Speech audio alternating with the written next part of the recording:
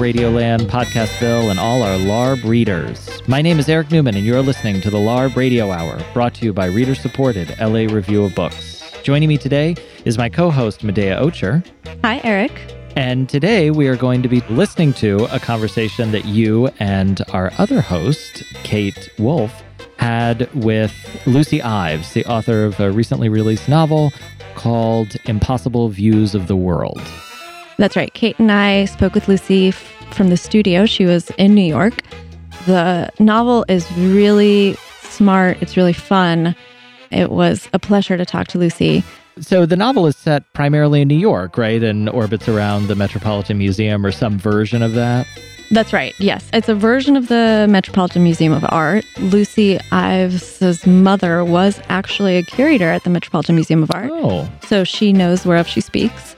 And it's a really funny and interesting investigation of institutions, the massive institution like the Met, a funny sort of satire of academia. And it's just a sort of fun romp through the New York social world. That sounds fun. Yep, Let's listen to it. Let's do it.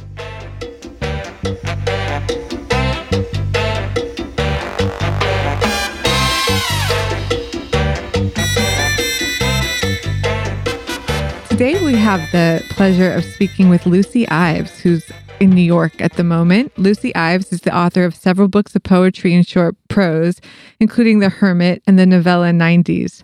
Her writing has appeared in Art Forum, Lapham's Quarterly, at NewYorker.com, and at the Los Angeles Review of Books, where we're very happy to have her as a contributor.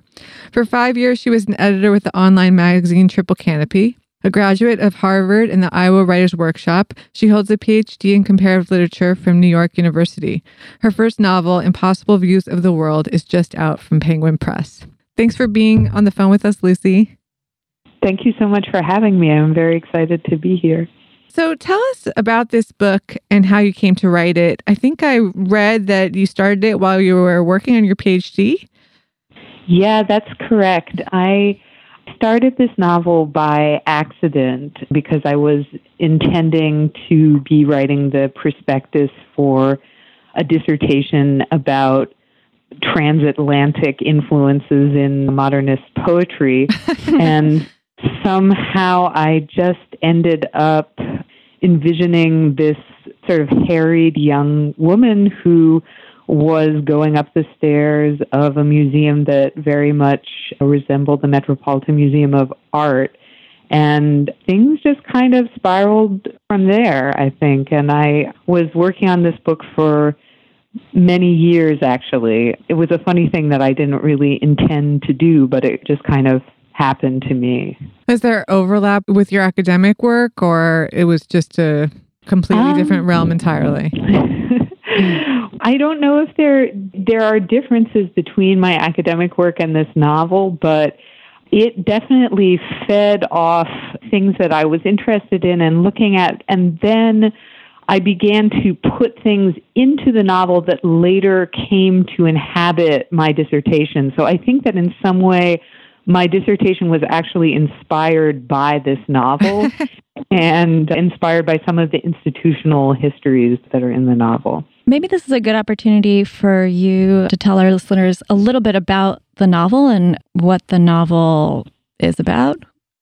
So the novel is about a young woman who is in her early 30s, and she is a curator at a museum in Manhattan called the Central Museum of Art, which is abbreviated using the acronym CMART.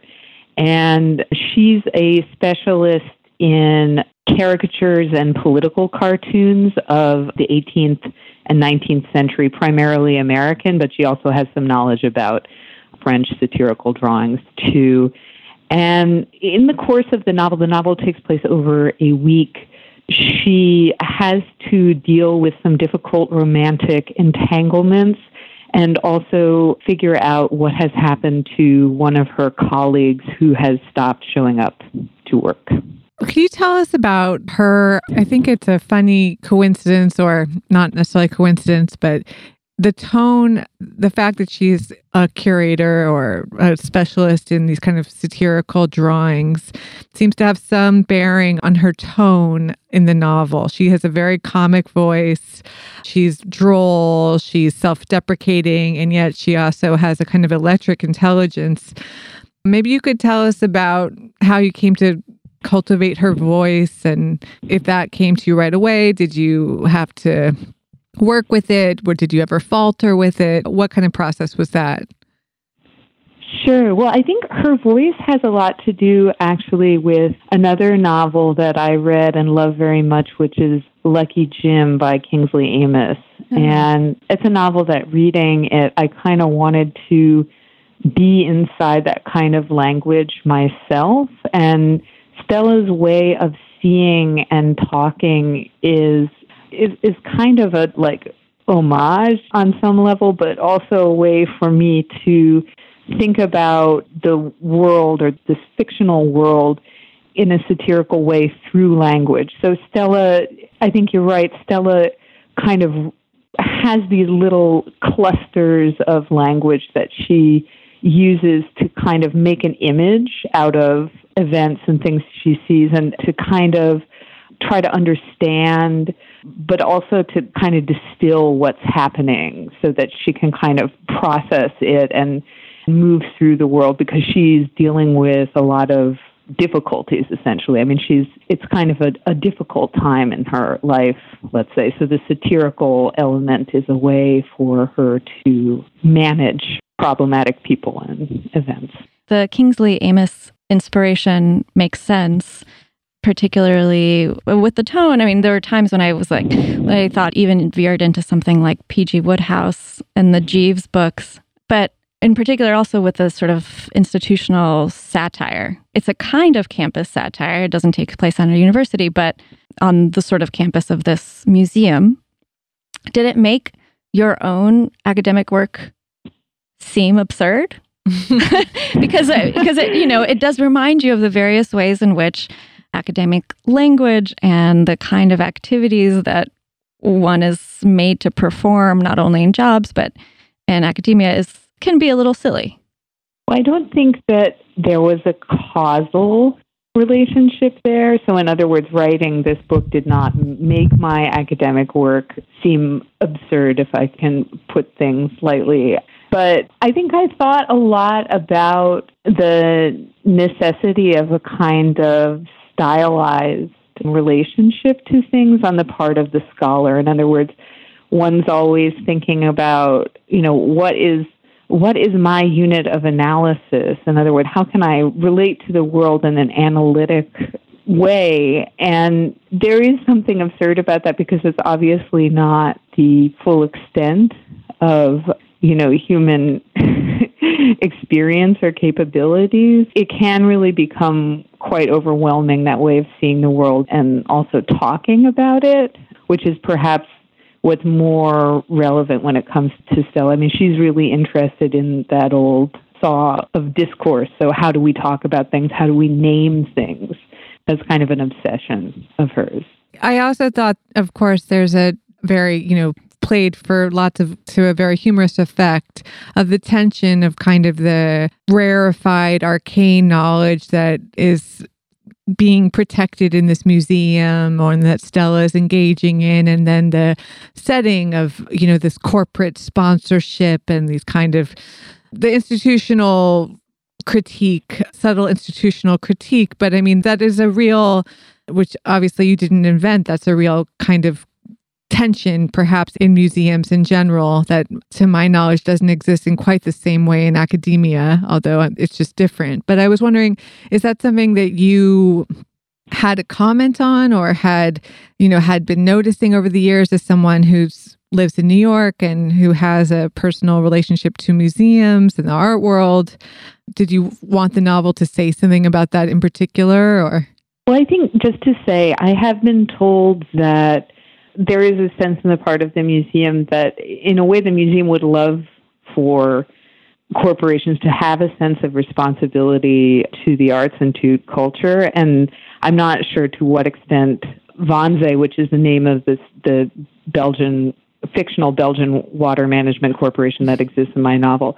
The extent to which there are really corporate interests who even behave with so much interest in museums' activities. I can't fully speak to that because I'm not someone who works at a museum, and my point of view is sort of I don't know what to say, a semi-insider, or maybe someone whose insider knowledge is a bit outdated. But I'm interested in that dynamic in the novel for other reasons. And I think what's interesting to me is there's a utopian side of this fictional corporation.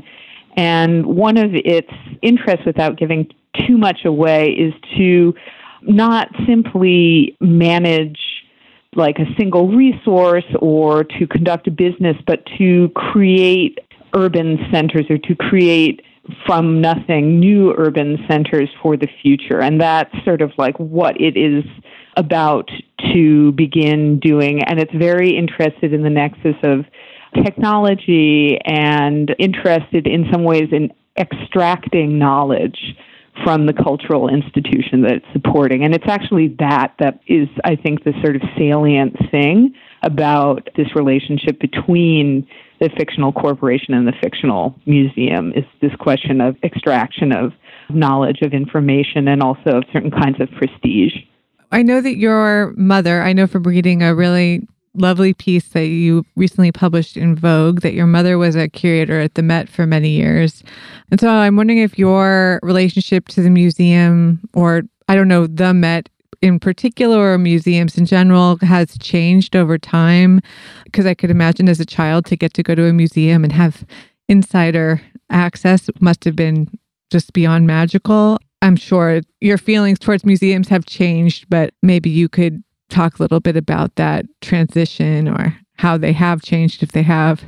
Sure. I mean, I think, as a child, I think I felt at once like really safe in the museum and had that kind of magical feeling and almost thought of it as another home or a place that I had some kind of personal relationship with. And also very overwhelmed by it. Sometimes I would have strange dreams about it. So it was always a kind of ambiguous space for me. And as I've gotten older, I think I've come to appreciate more the complexity of institutions like this. And in a way, there's something very interesting about the interdisciplinary nature of museums and the different kinds of work that having them entails. And I think just as a person who has maybe like a scholarly relationship to institutional histories, that's something that over time, the ways in which people work to make the experience that you have of going to a gallery has changed. And that's quite interesting to me. So I think I probably have a less emotional relationship to the museum than I used to, but maybe there's something about this novel that's like trying to reclaim some of the old feeling. I'm not sure. Can I ask you what kind of dreams you had about the museum? Sure. Well, some of the most memorable ones I actually wrote about very briefly in this Vogue essay. And I had these recurring dreams of walking up a certain staircase that's actually in the American wing of the Metropolitan Museum of Art. And it's not the department where my mother worked, so I have no idea why we would have been walking on this staircase. But in the dreams of this staircase, which is a white marble staircase that has, I believe, brass railings, the staircase would never end. It would just continue up, and we would be forever on this staircase walking upward through the museum without ever entering a gallery. And I guess there was something, it's hard to sort of qualify what kind of a dream this was. I think it might have been a nightmare. I'm not sure. It sounds like almost like a nightmare, at least anxiety inducing. Yeah, there's something about anxiety, but also, again, this sort of overwhelming ambiguity of the museum as a place where culture is kind of reproduced and repackaged and disseminated in these curated ways, and how, I don't know, complex that is, and how we have very mixed feelings about that. You are listening to the LARB Radio Hour, coming to you from Emerson College in the heart of Hollywood. And now for this week's book recommendation.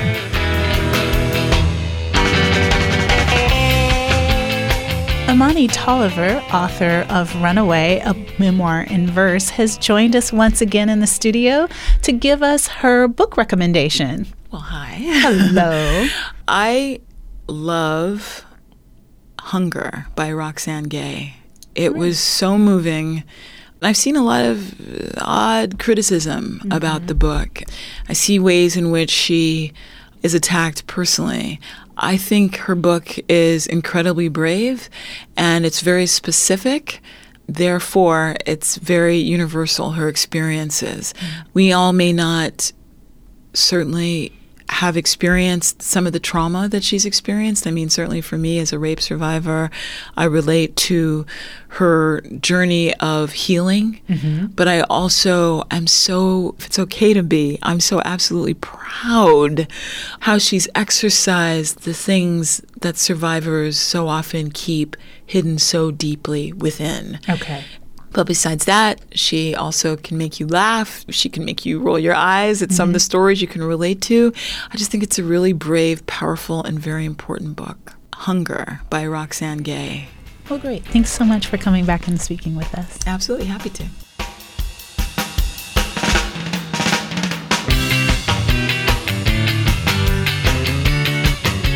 You are listening to the LARB Radio Hour.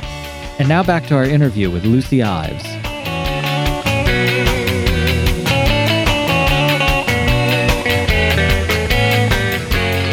Do you think the image that occurred to you when you were writing your prospectus of a young girl going up the stairs, sort of frazzled, was part of your dream images or a memory that you had? Possibly. I mean, I think that scene is, translated through adult Right, ambitions exactly, and yeah. anxieties in a certain way. But unfortunately or fortunately, she comes to the top of the staircase and then things happen. Yes, So, she does eventually reach the office. yeah. And talk a little bit about things that happened to her in the book. It seemed to me that you navigate through kind of different genres in this novel and in terms of the plot, because there's mystery, there's romance, and it's mostly through a satirical lens. But did you have rules for what could happen or what the bounds were? I also noticed there's a lot of reproduction of text, both like popular kind of writing style and academic. Was it kind of organic the way the plot and structure came about, or what, did you plan it out beforehand, or? Sure. Well, so there's another author who's very important to me for this book, who's Nabokov, and I thought a lot about the games that he likes to play in his novels and the way that artworks and texts exist for him. I mean, that this sort of paradigmatic example would be Pale Fire. And something that I wanted to do within the novel was to create places in which I, as the writer and the person who's directing the narrator, who's not really a substitute for me, but is a kind of tool for me to explore this space, could go into these different places, different artworks, different texts, and kind of look at them and read them and engage in interpretive activities that would allow me to at once advance the plot and also to talk about other things in history and in the history of art that are interesting to me and which I would like to be in proximity to one another for various reasons. The novel's not critical, maybe it's satirical, but there's something about the organization of it that is, even though it does have a plot, that is kind of non-narrative and is about engaging in a kind of like pastiche sort of activity of putting things together and comparing them. I guess that's my comparative literature training coming out. But it was a lot of the work of organizing the novel was about like, how can I make this juxtaposition that I want to have happen? How can I put a room into the museum here or bring a new text in that will allow me to kind of have things coexist in a certain way that will be interesting, I guess, or expressive in some way. And so what role does the missing as you mentioned, the novel starts off with one of Stella's colleagues is missing. How did you decide to use that? Well, I think that's a very important point, and I think there's a kind of observation in your question, which is that this novel is all possible because the registrar of the Department of American Objects, which is the fictional museum department that the narrator Stella works for, this man, the registrar, Paul, has gone missing.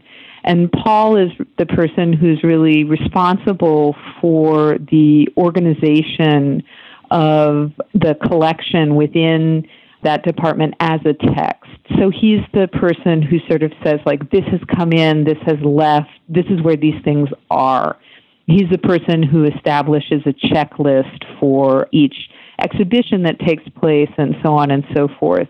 But this person, this sort of like cataloging, organizing force has gone missing. And so enter the narrator of this text, who is now free to make her own catalog of this space and make her own system, essentially of not just of organization, but of interpretation. Or maybe organization and interpretation are kind of the same thing. Mm-hmm. Now that you mention Pale Fire, it also makes sense that Paul is a famous poet who goes missing. Yes, he's also a poet. Yeah. Are there other sort of allusions in the book that we might keep an eye out for, or readers might keep an eye out for? Well, there's a rather large allusion to Nathaniel Hawthorne's novel, The House of the Seven Gables. I don't know if I want to go into it. Yeah, we don't have to. Okay. We don't have to do that. That makes sense. But it's a novel that's full of literary and artistic allusions. I mean, there are two fake novels within the novel, and both of these are completely made up and are not based on real novels, but there are real artists and writers such as Georges Sand, and the satirist Daumier makes an appearance, and also Florian Stettheimer and Yasu Kuniyoshi and other American painters make appearances in different places. And so there's a mixture of real artworks, allusions to artworks, and then also fake artworks and fake, or I guess fictional works of literature in the novel. And how much do you think that your mother's experience of working at the Met found its way into this novel as well? Or did any of it find its way into here?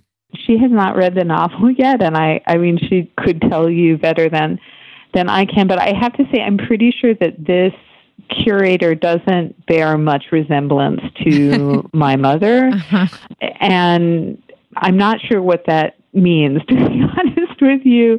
I think I just, in a way, of course, this is a novel partially about my relationship with my mother, but it's also a novel about my relationship with the Metropolitan Museum of Art. And again, the museum in the novel is not the Metropolitan Museum of Art. It's a different museum, and there are other museums that are also incorporated into this museum. I mean, the Brooklyn Museum is certainly present in this fictional museum as well. So it's a kind of it's a mixture. I mean, again, the sort of pastiche thing, and also the idea of satire as a kind of hash of a sort of plate of different things. I think there were just certain moments for me as a child of coming to the museum that I think have really stuck with me, and it's those kind of strange impressions, those kind of fantastical impressions that you have as a child that are not the same as the ones that you would have as an adult, as a professional. And it's those childlike kind of experiences that really, I think, inspire a lot of the idea of the museum in this novel. Mm-hmm. And what's your relationship to New York these days, considering that you grew up there and you now obviously live there as an adult? Well, I live here. I'm trying to keep living here. My relationship to, I mean, that's a very big question. It's a place that is home for me. So I guess my relationship to it is as a place that is home, and it's a big space. There are a lot of other people here, so that geography is kind of always changing. Mm-hmm. You're not nostalgic for a past New York? Yeah. I don't know. I don't know what that would mean, I guess. I mean, New York has changed a lot during my lifetime. I think that's something that a lot of people feel comfortable saying. I think my relationship with the city, if I could be so bold to say that, has improved over time. I think growing up here, the complexity of the city, the pace of the city, its various, disparities and beauties and, and all of its different multiform aspects. These things are at once very familiar to you, but things that can also be distressing.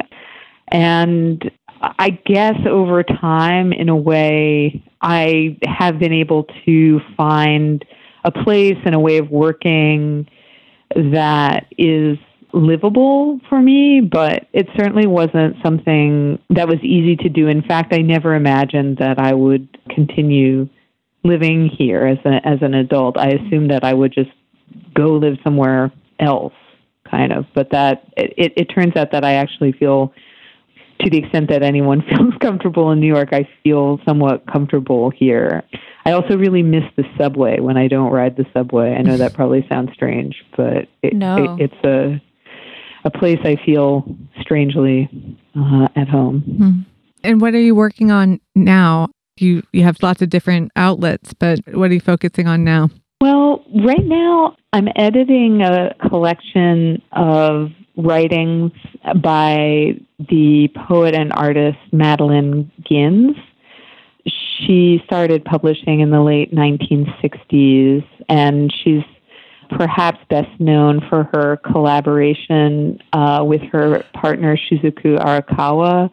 They worked together on a project called Reversible Destiny, which was about creating architectural spaces that would, or so they believed, make it possible for human beings not to have to die. That these spaces could give you the choice not to die, or help you see that as a choice.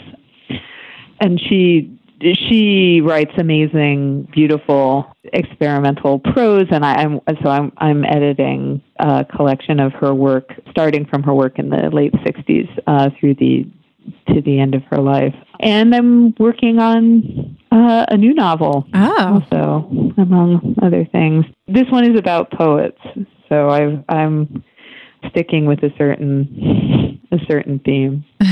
Great. That theme sounds juicy. Yeah.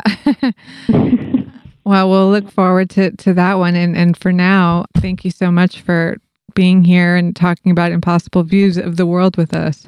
Well, you're very welcome. Thank you for asking such wonderful questions. It's been a pleasure talking to you. Thanks so much, Lucy. Thank you, Lucy. Congratulations. Thanks. So we've been speaking with Lucy Ives. Her new novel is Impossible Views of the World.